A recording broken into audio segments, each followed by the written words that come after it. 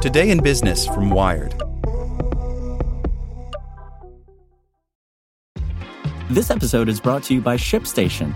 You know, some things take a lot of work, like sending little robots to far-off distant planets. And just as that's challenging, so too is running a successful e-commerce business, especially when there's so much to do. So I want to introduce you all to ShipStation. Now, I love using ShipStation because of its easy-to-use dashboard, which makes managing orders and printing labels a breeze and super smooth. Oh, and the customer service is just out of this world. It's exactly what you need to help grow your business. Sign up for your free 60-day trial at shipstation.com/technews. That's shipstation.com/technews. This is the story of the one. As a maintenance engineer, he hears things differently. To the untrained ear, everything on his shop floor might sound fine, but he can hear gears grinding or a belt slipping. So he steps in to fix the problem at hand before it gets out of hand. And he knows Grainger's got the right product he needs to get the job done, which is music to his ears. Call, click Grainger.com, or just stop by.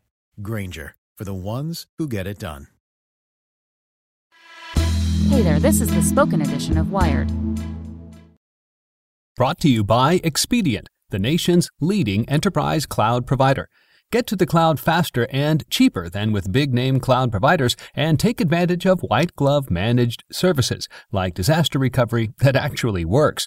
Ready to learn more? Visit expedient.com/wired. How Sustainable Web Design Can Help Fight Climate Change by Clive Thompson. Danny Van Kooten is a Dutch programmer who decided to reduce his carbon output by no longer eating beef or frying. Then, 5 months ago, he made a change that had an even bigger impact, and it took only a few keystrokes. Van Kooten is the author of a popular WordPress plugin that helps website owners use the mailing list service MailChimp. Install Van Kooten's plugin and visitors can sign up for your MailChimp list directly via a form embedded on your site. His plugin also makes the site slightly larger by adding several thousand more lines of code. Every time someone visits your page, a server has to send part of Van Kooten's code to their browser. Sending data to a browser uses energy. The less code you send, the less energy you use. So Van Kooten decided to slim things down. He refactored his plugin, making it more efficient, so now it sends 20 kilobytes less data. Overall, the site would use a little less energy every day.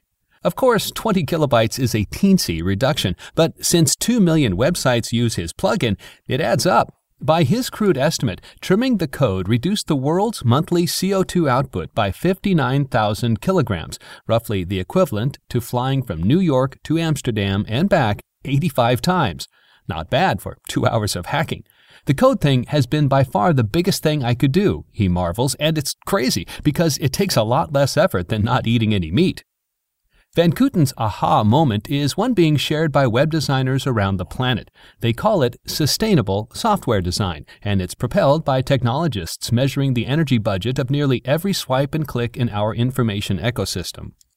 It's a target-rich environment. Because so much of our lives is brokered by software, tiny nips and tucks can be transformative.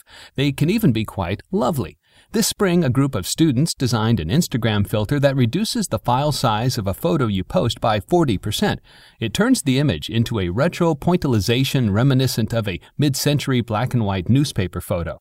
The goal wasn't just to save energy, but to produce something so cool-looking that people would want to use it, as Danique DeBees, one of the students, told me.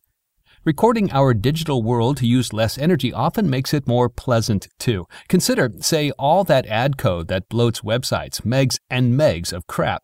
We hate it for spying on us, but it also slows page loading to a crawl.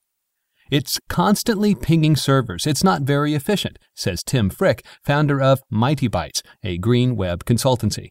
All of that information really adds up. When the European Union's regulations forced U.S. companies to remove some tracking code from their sites for European visitors, USA Today's homepage shed 90% of its data size and loaded 15 times faster, as the designers at Mighty Bytes reported. Even our throwaway habits can add up to a mountain of carbon.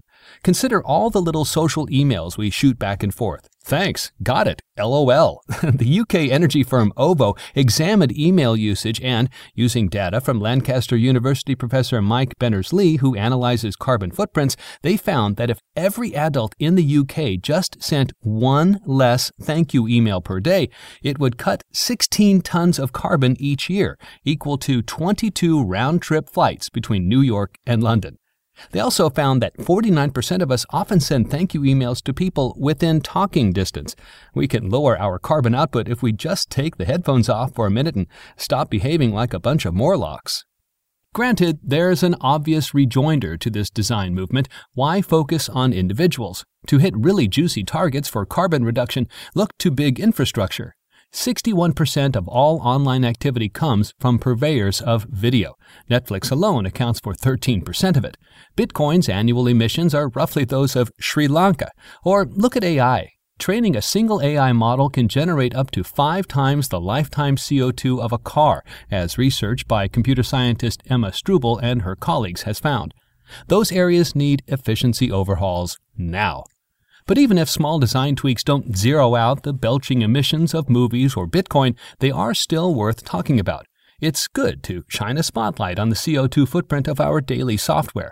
It makes the value of lower energy code feel tangible. Imagine if websites ditched their tracking bloatware and ran badges boasting about their spiffier performance and lower carbon footprint. Competitors would be green with envy. Want to learn how you can make smarter decisions with your money? Well, I've got the podcast for you. I'm Sean Piles, and I host NerdWallet's Smart Money Podcast. Our show features our team of nerds, personal finance experts in credit cards, banking, investing, and more. And they'll help you make the most of your money while cutting through the clutter and misinformation in today's world of personal finance. You'll get clarity on strategies to help you build your wealth, invest wisely, shop for financial products, and plan for major life events. Listen to NerdWallet's Smart Money Podcast wherever you get your podcasts.